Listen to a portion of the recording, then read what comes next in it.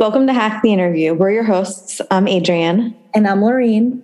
We're sisters recruiters and business partners with the Atlas Group, an organization that helps to diversify the talent pool for tech teams using data, all while helping job seekers navigate the entire job search process.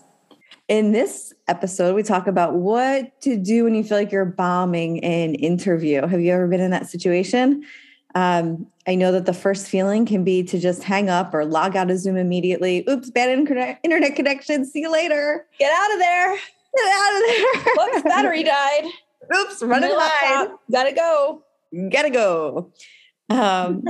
Obviously, that's not the way to do it.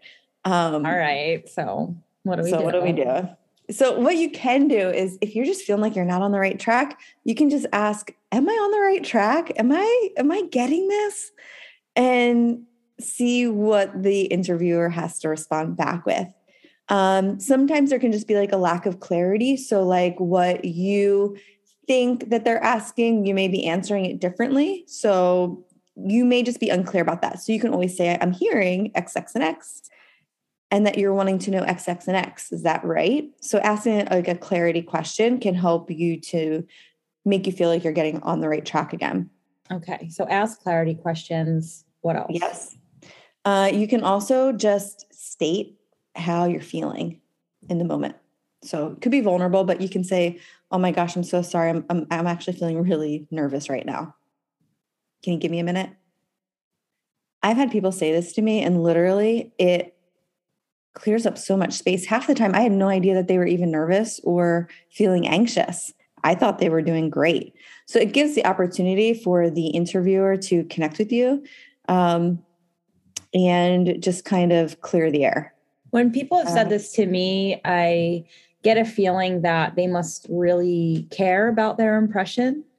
Mm-hmm. And it makes me like them more if they're honest and telling me that they're nervous. I don't think I've ever been turned off when someone has told me, I'm feeling really nervous to talk to you right now about this job. I agree. Like that's never been a red flag. Yeah. It's actually drew me in a little bit closer. Yeah, agree. What else you got? I know we've talked about this before in the interview, in the podcast, but breath. So like breathe directly into the phone really loud? Just like, really heavily. Do not do that. Do not freak them out. Breathe through your nose quietly. Okay.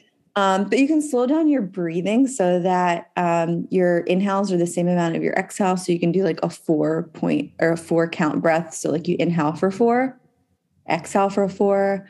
You can focus on your senses. Just practice getting present in the moment and listening.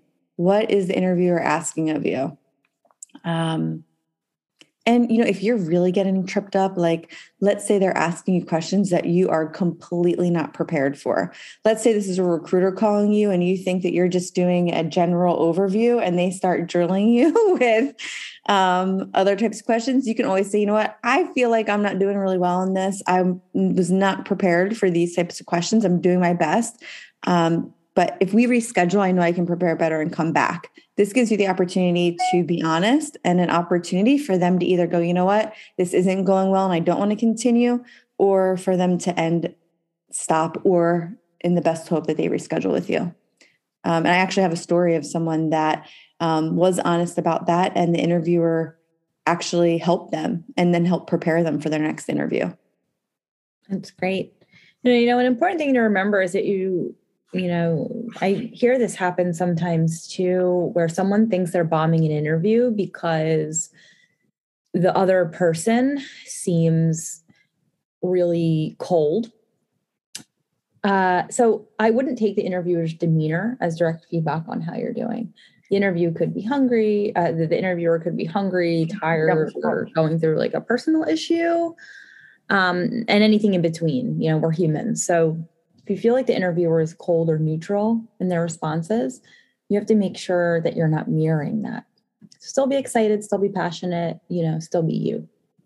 I completely agree with this. And we actually have one client right now who is so kind, generous, outgoing, but when she gets in interview mode, it is on, and she has a game face. Like I imagine she puts like the black lines underneath of her eyes. Like, and you cannot tell, poker face on how you were doing. And, people, I prep people now, but before they would be like, oh my gosh, I think I bombed it. Like it went awful. And she really actually liked them. So this happens all the time. You just have to be you and continue to do it no matter what the outside reflection is. Exactly. And going back to what Adrienne said, like if you're feeling like, oh my gosh, this is really not going well. They're straight up asking all these questions that don't even align with my experience. And I feel like I'm just in the wrong interview room. You can communicate from a wise mind perspective. I know Adrienne said you can point out that you are, feeling anxious. But, if you're feeling annoyed, right? I don't suggest communicating that you're annoyed. Instead of focusing on that emotion, I would focus on the fact and, asking those clarifying questions. So that could sound like, hi, I noticed the questions keep centering around Java development. I won't be able to answer any Java questions because I don't have any experience with that.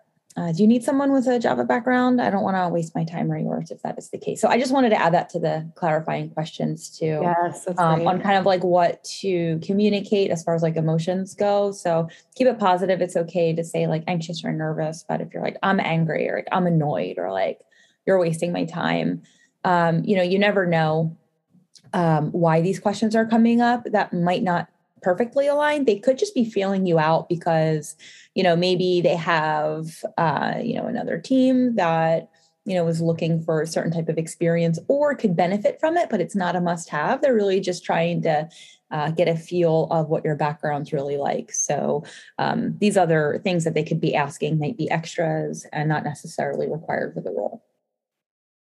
Great points. Yeah. Okay. So hopefully you don't bomb any interviews. And if you do, and you're feeling like it, now you know what to do. Good luck. Good luck.